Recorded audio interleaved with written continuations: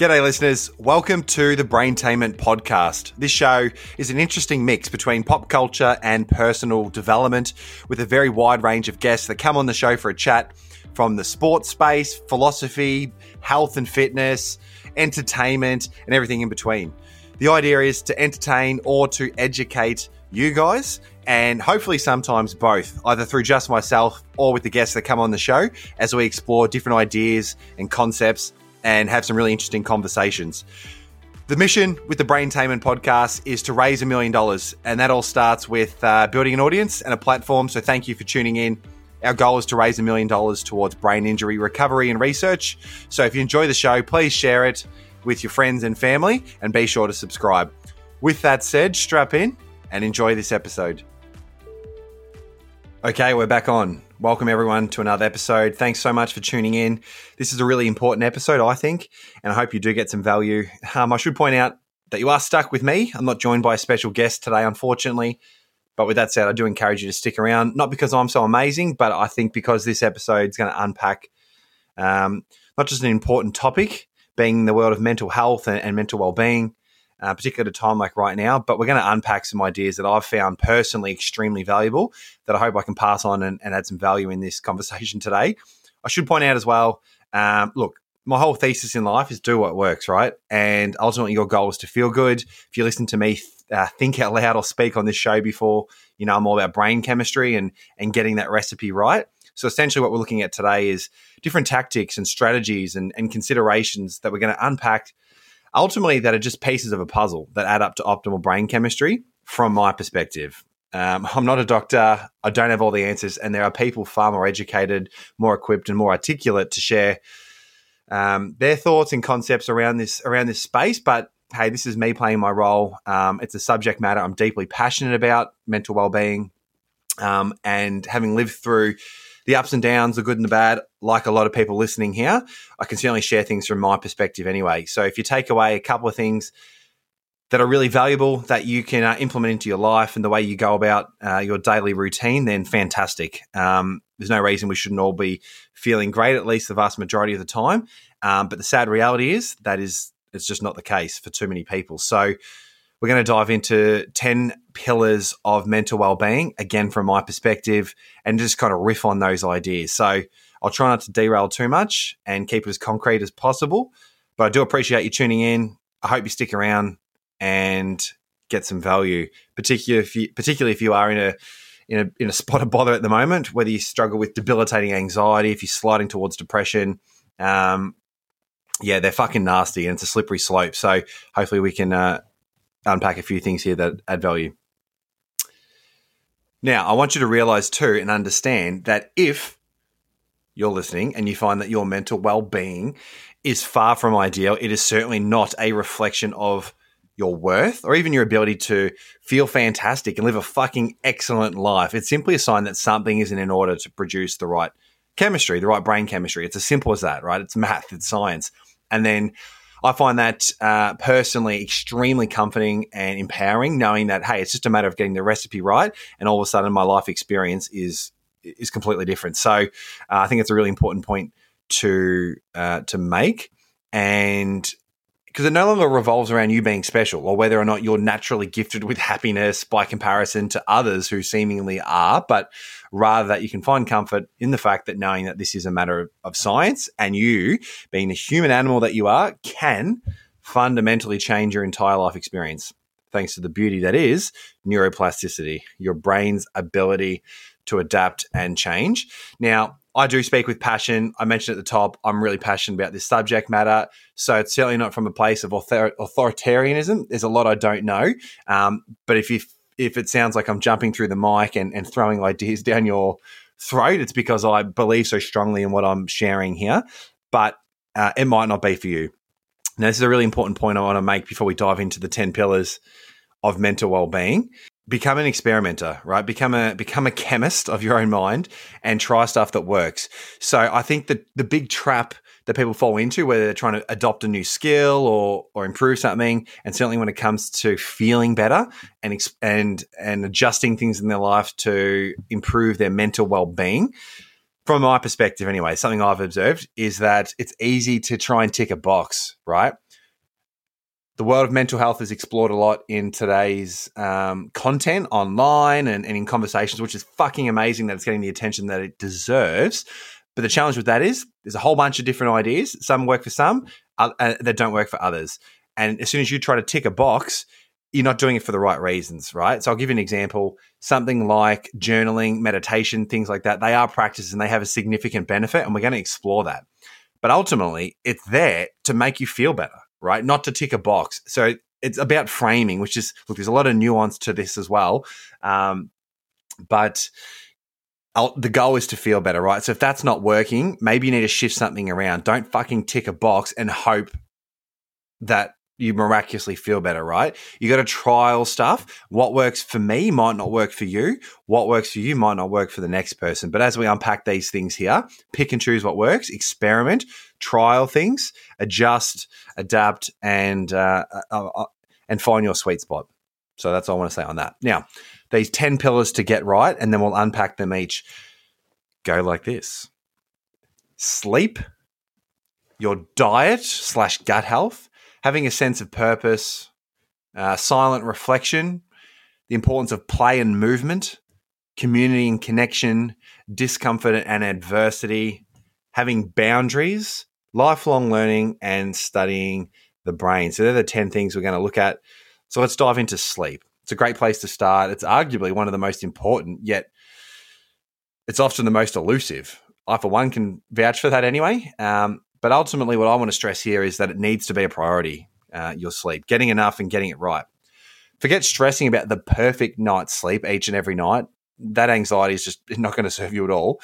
But let's have a conversation around some important points worth noting, particularly if you currently consider yourself a poor sleeper.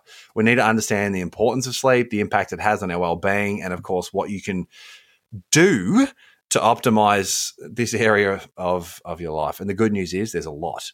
So there's quite a few biological processes that happen during sleep, and I think it's cool to note. I apologize if you're not a sciencey sort of geek like I am, but I want to dive into some science that hopefully you can use. So when we're sleeping, the brain's essentially storing new information, and it gets rid of toxic waste. It cleanses itself.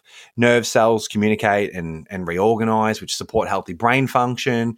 The body, it repairs cells, restores energy, and releases molecules like hormones and proteins, which are the building blocks of the optimal chemistry we're trying to create. So without adequate sleep, it's pretty hard to get that chemistry equation right. So these processes are critical for overall health. Without them, your body can't function correctly. So the question then becomes, how do I fix it? What the fuck do I do to get a better night's sleep? And we're going to look at that. I've got some tactics that have worked for me that maybe you haven't explored before. But before we do, just a little bit more science behind why we need to sleep. And hopefully you enjoy geeking out as much as I do. If not, just fucking bear with us and we'll get to what to do in a minute. So a couple of reasons why we need to sleep. Firstly, for energy conservation. According to the energy conservation theory, we need sleep to save energy. The concept is backed by the way our metabolic rate drops during sleep, right? And this helps explain why a poor night's sleep will leave us fighting fatigue the following day. And when we're fatigued constantly, it's pretty hard to show up in the world as the best version of ourselves, right? Our thinking patterns get a little shoddy, and over an extended period of time, that just spells trouble. Emotional well-being. So similarly, good sleep is obviously critical for emotional well-being. So during sleep, brain activity increases in areas that actually regulate emotion. So it's no longer esoteric or mystical. There's something actually taking place to your emotional well-being when you're sleeping, right? So another reason to get it right. So the parts of the brain that are affected are the amygdala, the hippocampus, the medial prefrontal cortex. There's a few others. They're the few that I know, just to show off a little bit. And the change in activity supports proper brain function during sleep. So that's important to get your emotional stability right. So, look, getting your immunity sorted is another important factor behind sleep. There's a whole range of areas and reasons why we sleep that we could dive into. But for now, let's bring it all back. We know what happens if you don't get enough sleep, right? You're fatigued, mood swings, anxiety and depression over an extended period of time, poor memory, poor focus and concentration, poor motor function, have a weakened immune system, can affect our weight gain or weight loss, high blood pressure, insulin release. So what are some takeaways then to begin implementing into our routine to get a better night's sleep? Now, here's a few that have worked for me. Again, really want to stress the point about it's trial and error, and what works for one might not work for the other. So here's what I've found that maybe you can trial. The first one's getting the right temperature. So you might find it super relaxing to sit in front of a fire and read a book or whatever you do before you go to bed. That's great. I personally like to be cold, and there is some science behind having the right temperature, and it might vary depending on the person. For some reason, I like to be a little bit cooler going into bed. So if I'm too warm or too hot, it's no good. I'm in strife for a good night's sleep. So getting my temperature right is perfect. I have a nice shower in the evening. Often I'll finish on cold. That's a whole other can of worms. But that's usually a few hours before I go to bed. And then I try and get back to more of a core temperature before sliding into the covers. So play around with it. But if you haven't considered it before and not sleeping very well, trial different temperatures before you jump into bed. Another thing that I found really helpful was blue light blocker glasses. So my vision's fine. Yours might be too. But the idea of blue light blocker glasses that it prevents the blue light that electronics give off that often we're looking at night, whether it's the phone, laptop, or of course the tally. It prevents the blue light effect on our circadian rhythms. So it's essentially telling that your tired brain that no, it's not actually time to sleep yet when maybe it is. So it completely fucks up your circadian rhythms, which is nasty business. So getting some protection from that always helps. And blue light blocker glasses are one way to do that. They're usually like $60-$70 and could be worth investing in. Having a regular bedtime is massive, so consistency is the key. Take pride in your bedtime and rarely disrupt the routine, right? It's not about being a fucking boring person, but take pride in the fact that, yeah, I'll go to bed at this time, fucking YOLO, deal with it, own it, and feel really confident in, whether you're going to leave somewhere early or whatever. Prioritize the bedtime. The routine's important. Now, obviously, you can go outside that from time to time. You want to still live an enjoyable and social life, but having a bed routine and timing is key. Stretching and yoga in the late afternoon. So removing that tightness and soreness from the body, particularly around the neck and shoulders, really helps. And yoga is awesome for that. It helps regulate the breathing patterns and helps transition back into the parasympathetic nervous system, which I talk a lot about, which is that calm and creative rest and digest, vis-a-vis the sympathetic nervous system, sort of that fight or flight, particularly after a stressful or high arousal type day. So stretching and yoga in that sort of late afternoon to introduce your evening and separate from your afternoon of work or whatever you're doing is huge. Meditation, journaling, breathing, I'm going to unpack that separately in a moment. But ultimately, like I've touched on, it's less about ticking a box and it is about preparing your body and your brain for a night of rest. So trial and error, what works for you. For me personally, I like to meditate sort of early-ish evening before dinner, again, just sort of transitioning into the parasympathetic nervous system.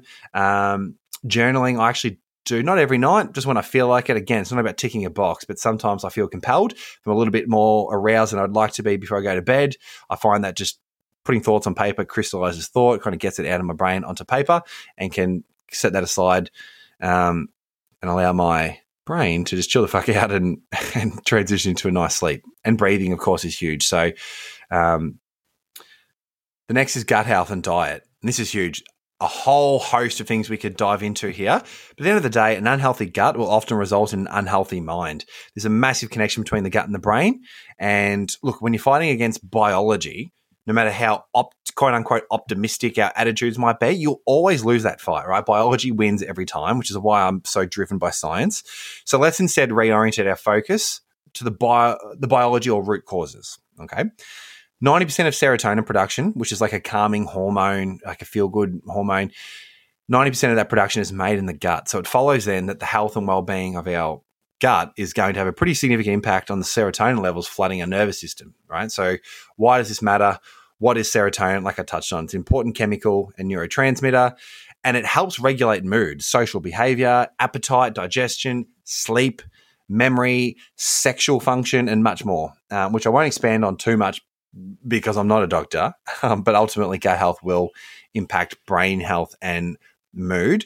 There is actually a super highway that runs from the gut to the brain. It's the vagus nerve. It's the longest cranial nerve in the human body.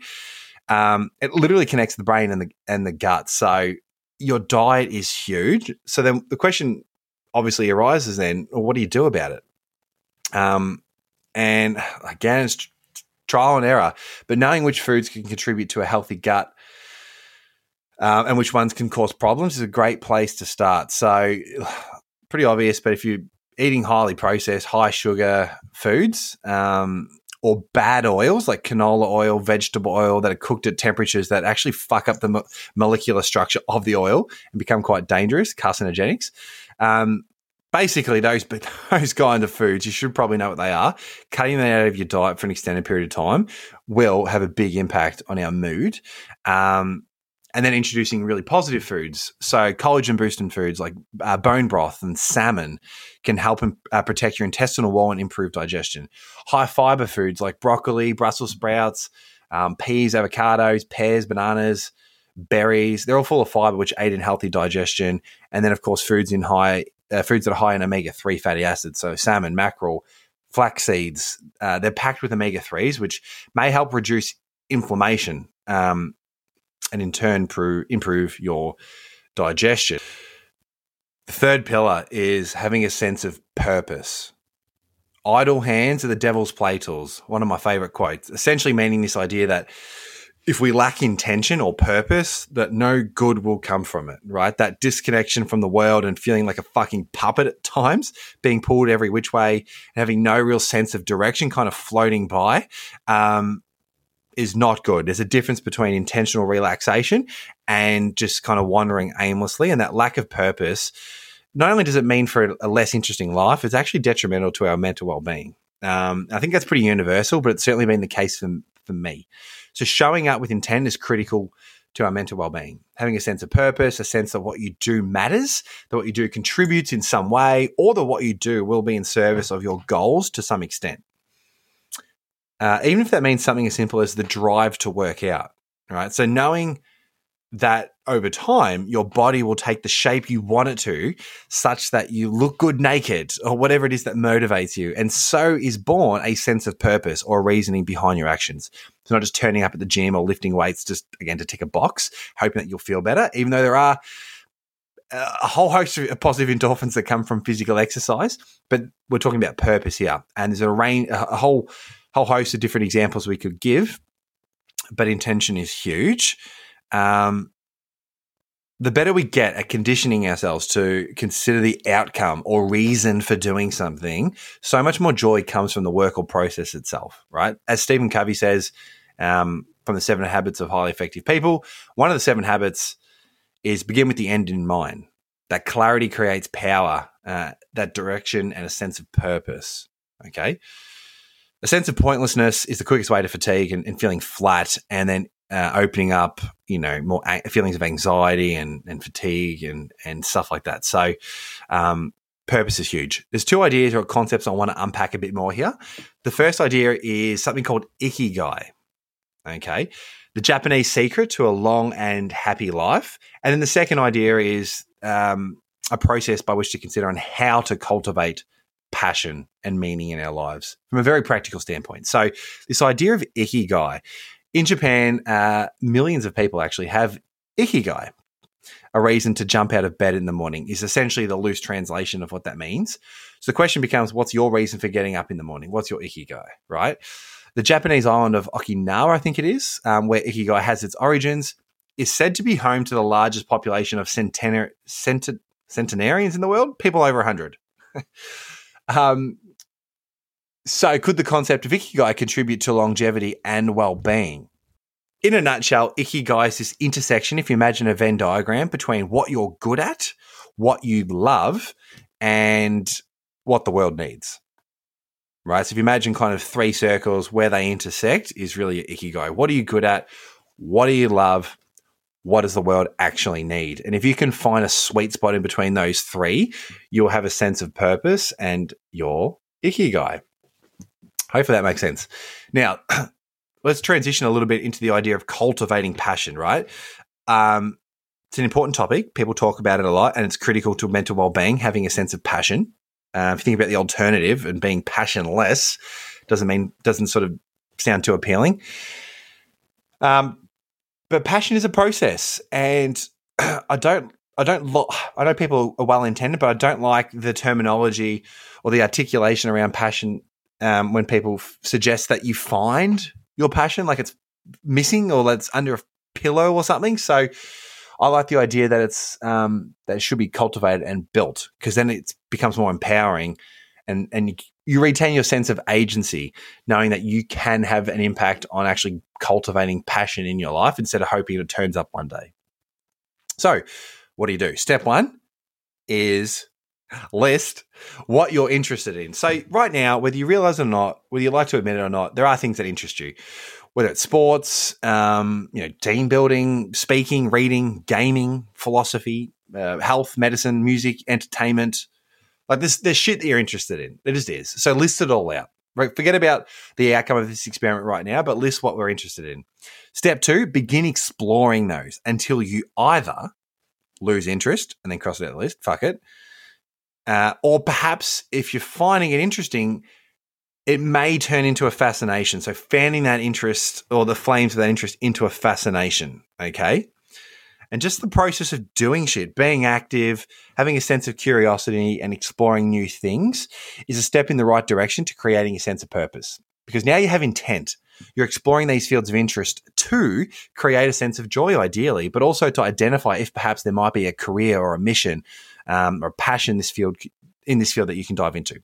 So step 3 then is to fan those flames of fascination into a passion. And the critical ingredients here are that it takes time. So time is an important variable.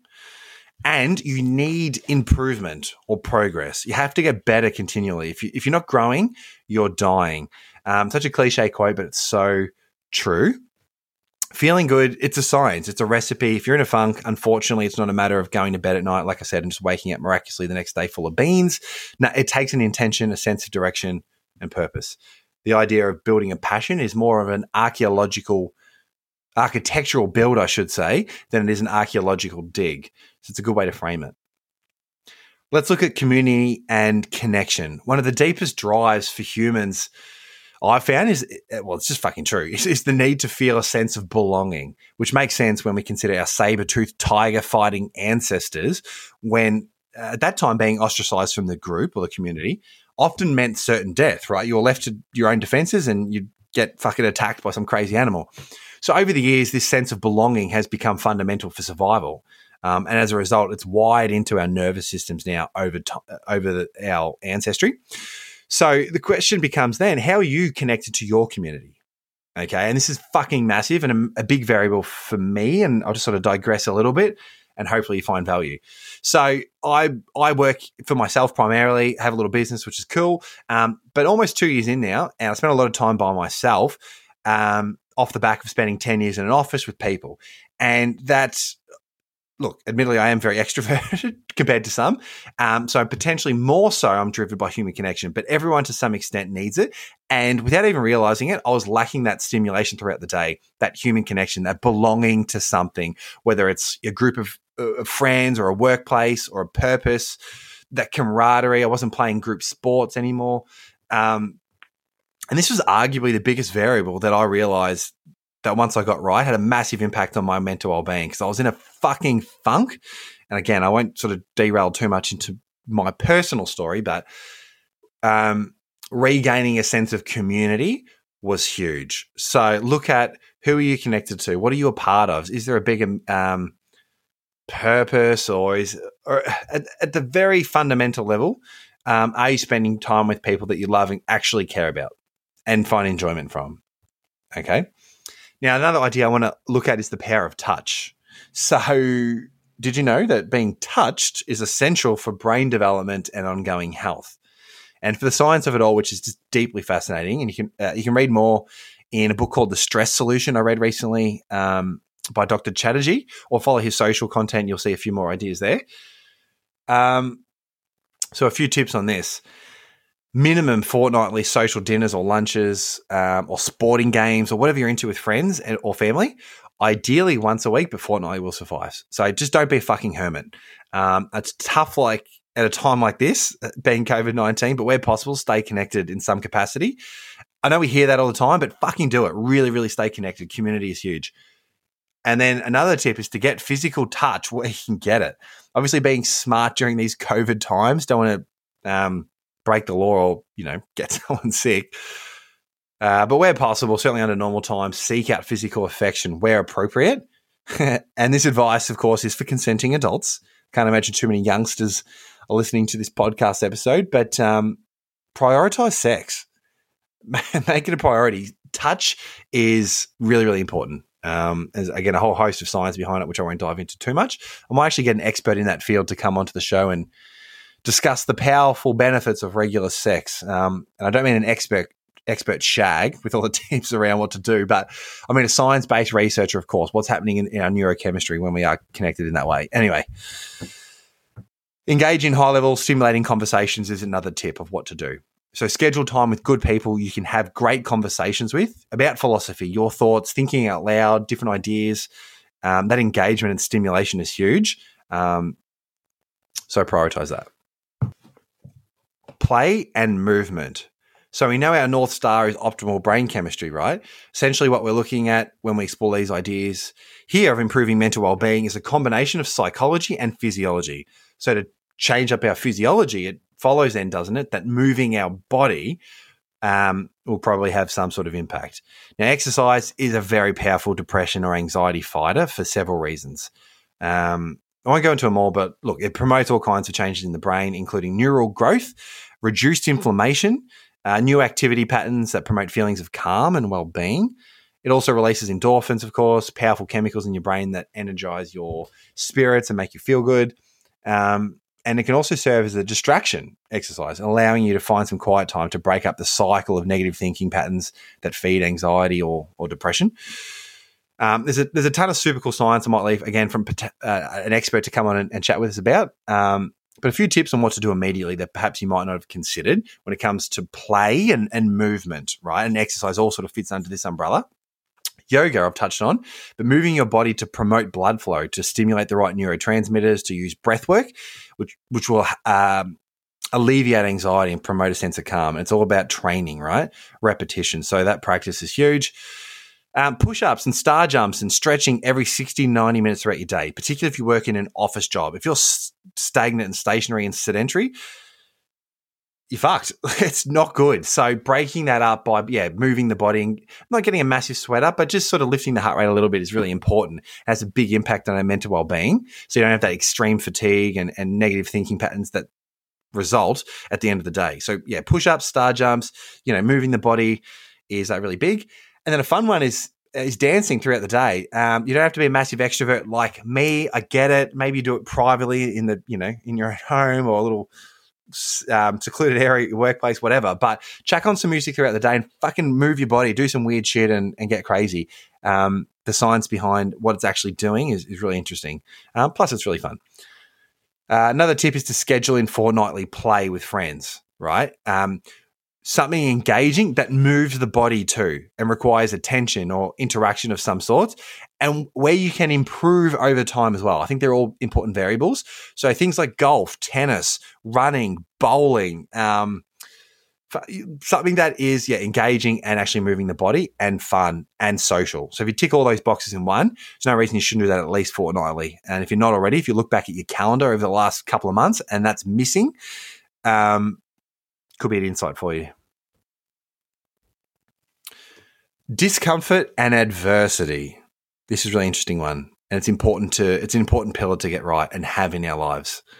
Only through challenge are we fashioned for greatness. Yeah, look, a little cliche, but it's pretty fucking true. Intentional discomfort is the key here. Prioritize opportunities to get outside your comfort zone and do hard shit. Ultimately, your reputation with yourself should be what you're fighting for, not what other people think of you. We hear that all the time. Don't worry about what people think. And it's fucking true, but it's hard to kind of internalize and do something with that advice. I like to frame it and just reorient it or redirect the attention to the reputation you have with yourself. What you think about yourself when you're by yourself is the biggest determinant of success and ultimately happiness, right? Of fulfillment and feeling good and everything that we're after. So shaping ourselves and our identity into someone who subconsciously says to themselves, I'm someone who does hard things, really just builds that credibility and reputation that we have with ourselves. Has a big, big impact on our self-esteem, our sense of worth, and this overall arching idea of mental well-being. So some easy examples of what you can do to do that. Cold showers. The physical and health benefits are one thing, but just doing something hard first thing in the morning is a good way to set up your day and build that credibility with ourselves. Exercise, of course, learning a new skill. So working through the growing pains of learning is that discomfort and that intentional adversity. It's well worth doing. Standing for something. So the idea of that you'll stand, if you don't stand for something, you'll fall for anything or something like that. So it's very, very true. Now, I don't want to get distracted too much, but it can be uncomfortable to stand up for what you believe in. So, look, I'm all about having a good time. I'll still like to have a few beers from time to time and sort of maintain my social connections. But at the end of the day, I'm really passionate about mental well-being. I like philosophy. I like high-level, articulate, interesting, intelligent conversations. And I like to encourage people to do the same and follow suit. And if people aren't on board with that, that's cool. But I could not give a fuck. I'm passionate about it, and I like to stand up for that. And yeah, it's uncomfortable it's uncomfortable at times, but staying true to myself, again, a little cliche there, is really beneficial for my well-being. So speak your truth. Essentially, the way I interpret that, I know that topic gets thrown around a lot, is what do you believe in, and find something to stand for and share about it, and share it passionately with people. There you go. Having a bed routine and bedtime. I touched on it in the sleep pillar, but stick to it. And that's an easy way to have discomfort and adversity in your life and build credibility, I suppose. Wake up time and morning routine. Again, these are all things that are just remotely uncomfortable, easy to do, but easy not to do. And that intentional discomfort and working through it is really training our brain and our nervous system to be far more equipped for challenge. And it makes it a lot easier to work through times of anxiety, depression, things like that. Hopefully that makes sense.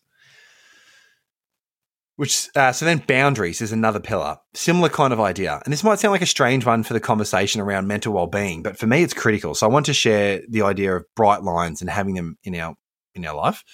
So look, removing indecision, an indecision is the thief of joy. Removing indecision just creates far more power. The paralysis that comes from indecision, or the guilt that comes from making poor decisions that do not move you in the direction of your goals, or better yet, that are consistent with the person that you would like to be, your highest level or your highest self, if you will cripple you and ultimately catalyze symptoms of anxiety, fatigue, brain fog, and if you're not careful, bouts of depression. So let's talk about congruence. I hypothesize that there is a devastating hit to our self-esteem and sense of pride when we do not act in congruence with who we would like to be. When we make a decision that actively defies a promise we had made to ourselves, we lose credibility with ourselves and we ultimately lose our reputation with ourselves. So that is fucking huge. So I hope that lands and makes sense. I don't know if I'm articulating this well enough. But having bright lines, it removes the indecision and it removes the possibility of what I just touched on, of making decisions that counter or go against the promises you'd made to yourself. Okay. It's not about being perfect, not at all. And bar a few universal ethical considerations and laws, ultimately you get to decide what's important to you. Again, it's not about ticking a box. So this will depending on where you're at in life, but working at what your bright lines are and writing them down is a really important practice that I encourage you to do. So for example, at 20 years old, you might be at a party for 3 days straight on no sleep, 127 beers or vodkas, and maybe some other stuff to help get you through. And look, then be a bit dusty for a day or two before returning to your usual chipper self. I don't know if any of the 30-plus-year-olds can relate to that distant memory of who they used to be. Perhaps now they're at 30-plus or 40 or wherever you might be. In the scheme of things, times have changed. And the problem I see in today's world is people at 30 are chasing the feeling that they had when they were 20 with the same strategies they had when they were 20 that don't apply when they're 30. Does that make sense? So yeah, it's not a judgment thing. You fucking do you, boo. But you know what's going to work. And if it's hurting you and you know it, bright lines, and do not go outside those bright lines ever. Building that commitment over time will have a dramatic impact on how you feel about yourself and the world and your overall well-being. Okay. Silent reflection is another important pillar to get right. So what does this mean? Meditation, journaling. They're just a couple of practices that are worth exploring. And there's a few different ways to go about it. Again, this whole message is about trial and error. So meditation, journaling, for me, it's about transitioning into the parasympathetic nervous system. It is a tool, not a to-do list item, to create optimal brain chemistry, right? It's training our brains to feel the way we want to feel. And the more we train that, the more equipped we become and the more ready our brain is to direct attention where we want to direct it. So, for example, it makes it far more easier to remove ourselves from a sense of anxiety and onto feelings of gratitude and joy and fulfillment and things of that nature when we've built the skill of directing our attention. And that's the power of meditation. Journaling, I mentioned it a little bit earlier, it crystallizes thought, helps us think more clearly. And I just found that practice really beneficial. So again, just experiment with it and find what works for you. The last couple are about learning, right? So lifelong learning. Tony Robbins once said the meaning of life is to learn and to grow. Now, while there's a lot of nuance to life, I think it's a pretty good one-liner to wrap it all up. There's something stimulating about learning that keeps the brain active and engaged, and it's that engagement that helps ward off the burdens of anxiety, depression, other mental health challenges. Not always, of course, but often anxiety, depression, etc., they come as a young adult. When the process of going through schooling and learning comes to an end, and all of a sudden our work or career doesn't keep us constantly learning or upskilling. Now, there's obviously other factors, but it is an interesting correlation, I find, right? That when our learning essentially comes to an end, that's often when these mental health challenges come up. So a little tip from me.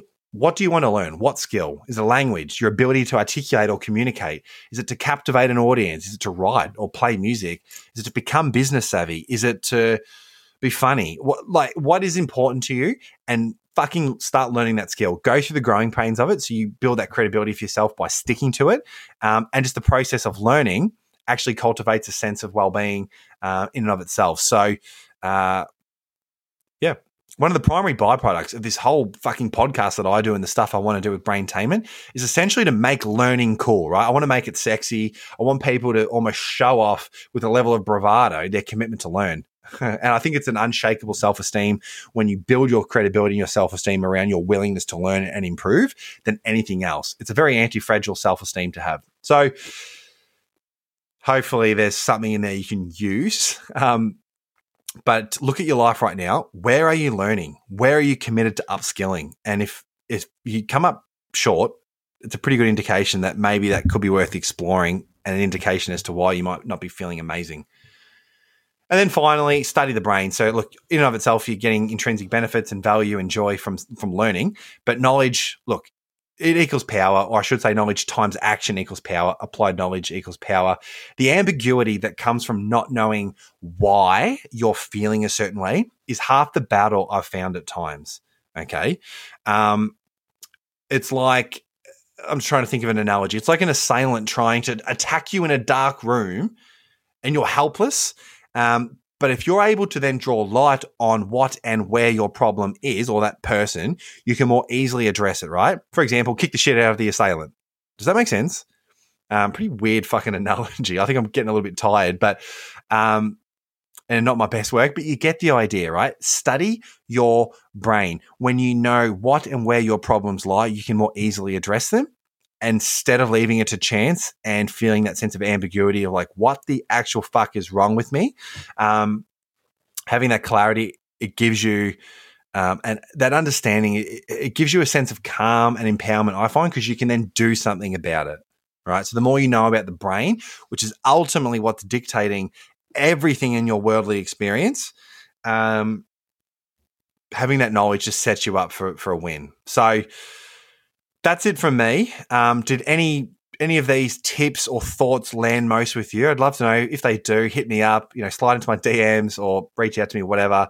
For no other reason than I just like to have these conversations and connect with people.